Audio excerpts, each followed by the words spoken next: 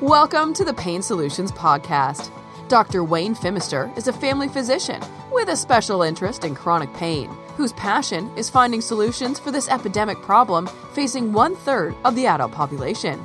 He is a clinical associate professor at the University of British Columbia in Canada and has developed one of the first online medical trigger point injection courses for doctors and nurse practitioners, a technique that is easily learnt and implemented into the medical office of any doctor or nurse practitioner treating chronic pain.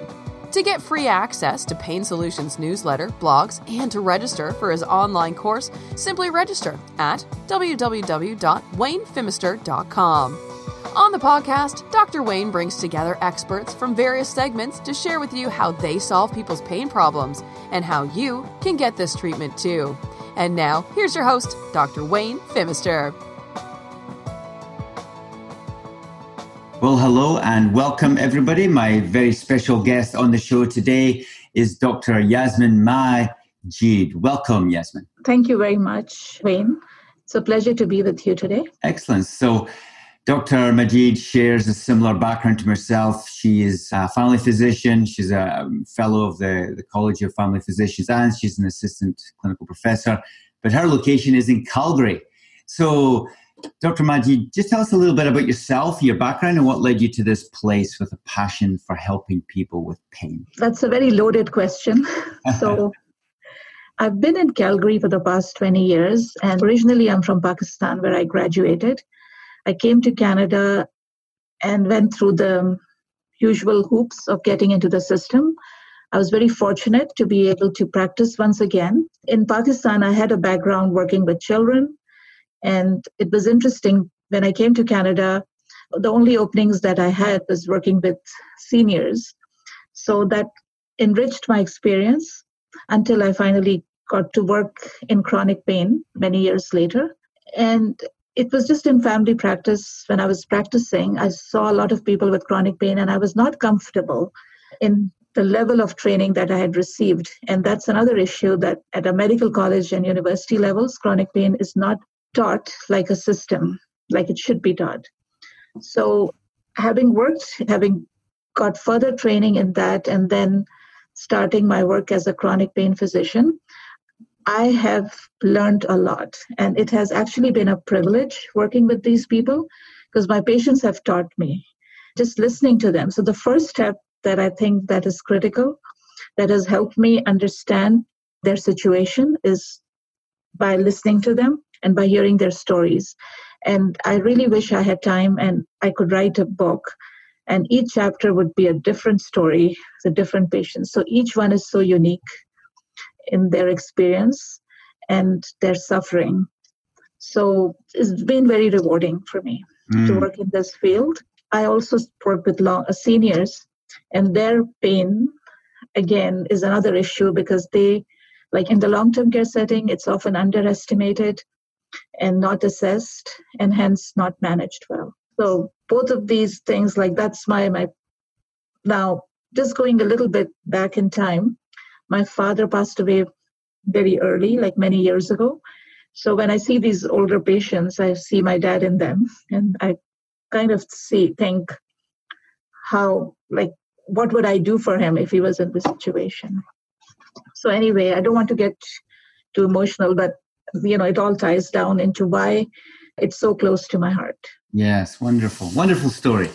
And I can really relate to your passion and your desire, because there's no question about it. The education on pain is inadequate. And I think one of the reasons is it's an experience. We know the definition of pain is an emotional experience and a sensory experience. It's not an organ that's not working or a body part that's not working. And our whole medical system is geared towards looking at people with mechanical problems and trying to figure that out with x-rays, scans, investigations, treatments. And at the end of the day, that's not hitting the mark. And I have exactly the same feelings about the inadequacy of education. So I'd like just to ask you, for our audience, who are the general public, who many of which have got chronic pain and are thinking, well, yeah, that's their experience too. What would be any tips for our audience regarding the insights that you've gained over the years and how we can actually help them? So the most important thing I've learned first of all, from two things, right? There is the physician that wants to help the patient, and then there is this patient who's suffering that needs help. How do we bring it all together? So I think it's a partnership that we have to work in.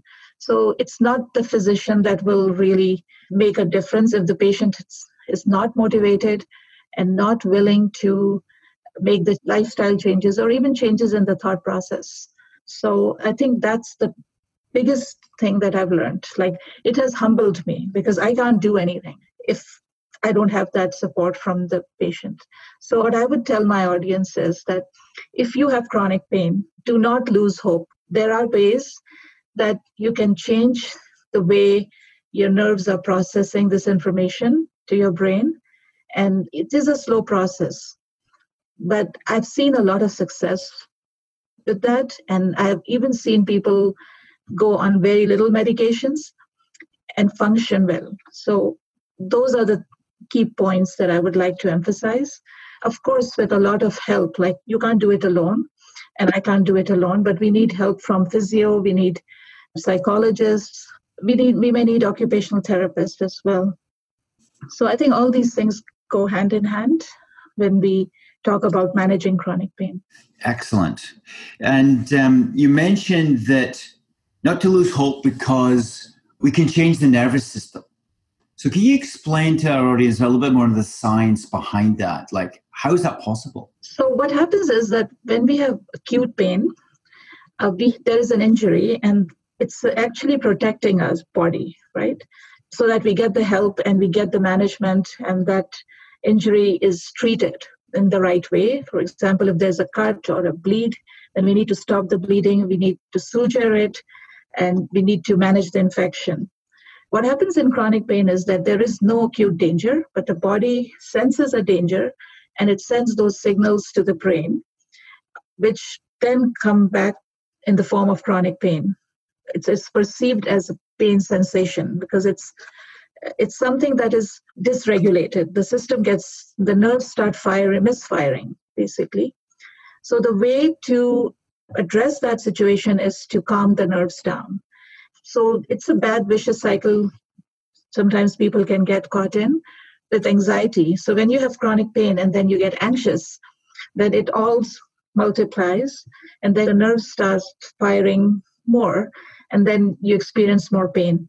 So the first step in the whole entire thing is to make sure that you understand the mechanism of chronic pain. Once you understand it, you will be able to process things better. And it's not an easy thing. It's not a thing that can be quickly attempted. It's a slow process, but it's just something that we have to understand, that we need to really calm the nerves down. That's the main message I want to give. Yes, wonderful. It's almost like you're talking to my patients in my seat every day, because this is the language and the description that I talk about as well, calming the nervous system down.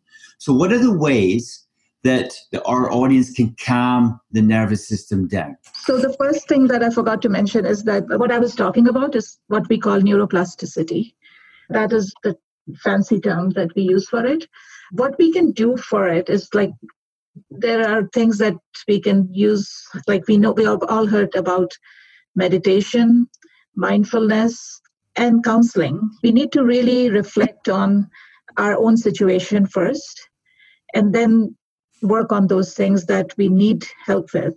And I'm not saying that chronic pain is something that it's just a mental health issue or something, but if you are suffering from chronic pain, most likely you have anxiety, you get depressed, especially if you're not sleeping well and your pain is not well managed.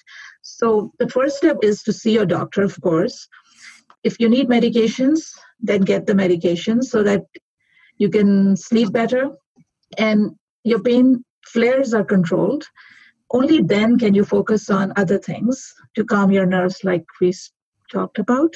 So there are a lot of apps that you can use for meditation. And if there is a support with counseling, then please go for that. And mindfulness is another thing that we need to all be aware of. And what mindfulness means is that to be in the moment, so taking one day at a time rather than getting overwhelmed with your life. If you have a good doctor, they will support you. If you need some time off, that's fine to work on those things. But the important thing is not to give up and not to lose hope, and think of one thing that will give you that purpose and that hope in moving on with your life. Beautiful.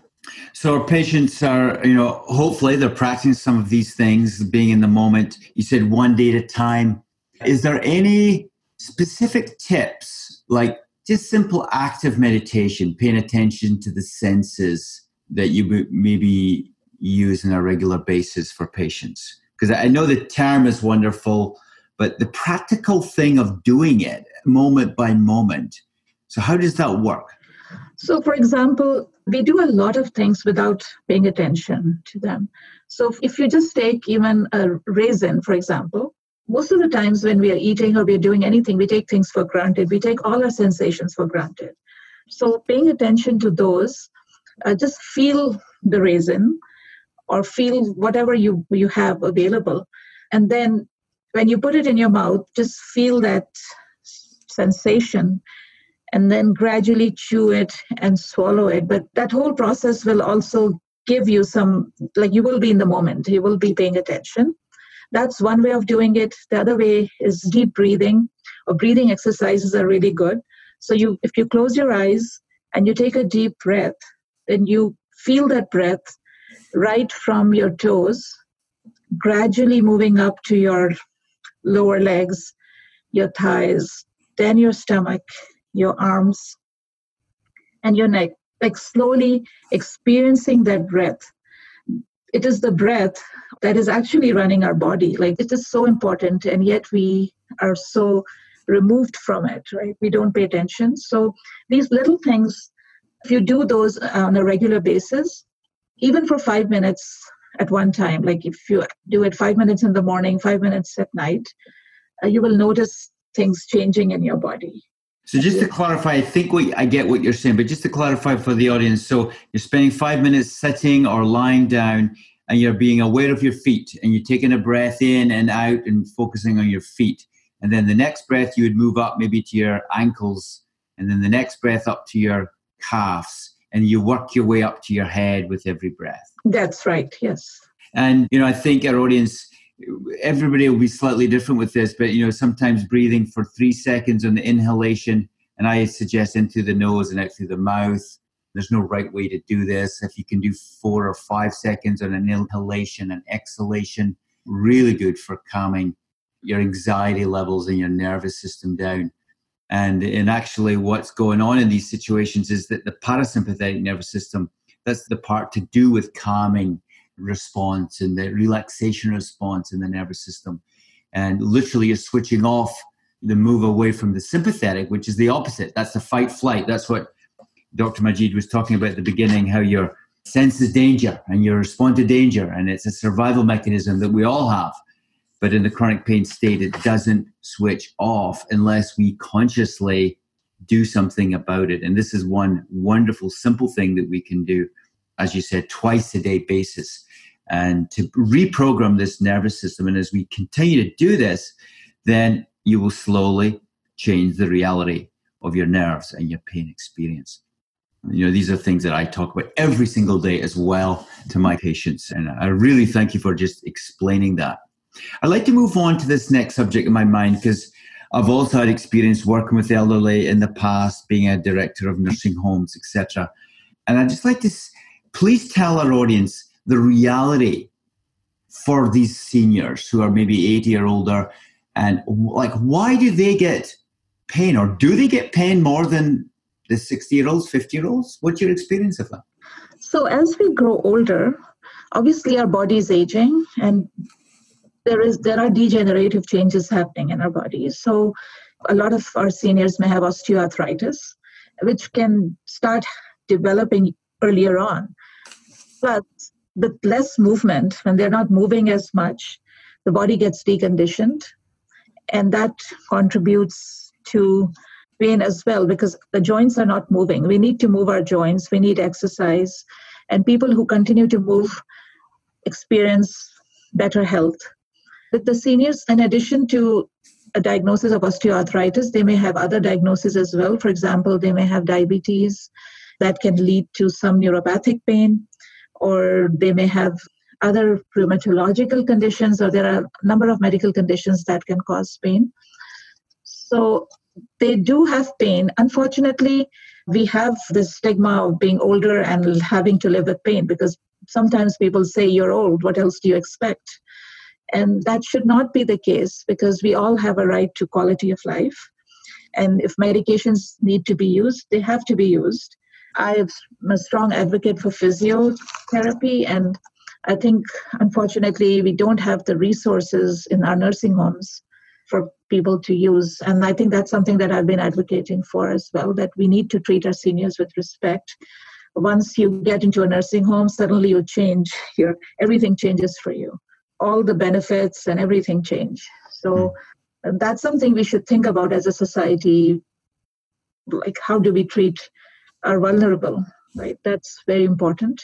So they have pain for various reasons. The important thing is for nurses, it's not just for physicians, but even nursing staff to be able to assess pain. We have done some QI projects at our facilities, and we have identified some gaps. So there are tools that can be used to assess pain, and they're really, even with people who have dementia or cannot verbally communicate pain, there are tools that can be used for them as well. And have you found that being helpful is going on to help the quality of life through these tools? Absolutely, because we use PAINAD, PAINAD, like PAINAD for dementia patients. And it's just that once it's identified and it's communicated to the physician and they start them on some medication, that can help them move and improve function. And it adds quality to their life. They can go for recreation. They can interact better with their family members and friends. So it is very important not to neglect this piece. The other thing is that now things have settled down, but a lot of antipsychotics are being used in long-term care facilities for agitation. And the agitation sometimes came from chronic pain as well. So if we treat chronic pain, sometimes a person is agitated, they're not able to communicate, and they have not been assessed for pain. If we don't do that assessment, we treat something and we don't really address the main cause. So I think there's a lot of things that can go hand in hand with not managing chronic pain appropriately. Yes, it's a really important subject. And I think you're the first one really to discuss this on the podcast show after several years of starting. And it's, we're all headed in that direction. We're all going to get older if we survive, and we're all going to have to face these issues that you've been mentioning. What advice would you give our audience tonight as we look forward to minimize the experience of pain as we get older? The first thing is to have a positive attitude. Learn to deal with your emotions in a positive way. Communicate with your physician, communicate with your family. If you have chronic pain, just don't think you're alone. There are lots of people that can help you. And work on strategies, non-pharmacological strategies first. Medications are certainly there if you have serious chronic pain issues, but think about addressing your anxiety if you have anxiety or depression. I have seen a lot of patients that will not admit to anxiety or depression because they think the physician will focus on that and then their pain will be undermined. It's not that. It's just that they're both intertwined together. First of all, understanding what's happening to you and not getting into that depression, because if you start going down into depression, then it can get worse. So early treatment is really important, and identifying what you're experiencing, sharing it with your physician is the first step, I would say, and then going from there. And asking for a referral if your physician is not comfortable treating or managing chronic pain. Well, thank you so much. It's been really refreshing to talk to a fellow colleague in the same line of medicine and, branching out into these areas where we see the need and we are doing things over and above our training to make a difference. And I think at the end of the day, if we're all got that attitude, medicine will blossom and will become very, very effective at what we're trying to do, as is to be not just doctors, but healers and help people on the journey with their suffering and pain in this case. So I'd just like to thank you from the bottom of my heart for coming on tonight. And it's been wonderful to see you and talk and share this platform and to get the message out, that your brain is neuroplastic, your brain can change. And as we get older, we can do things now to prevent it with positive attitude, top of the list as we go forward. So again, I thank you so much. Thank you very much for having me. Thanks.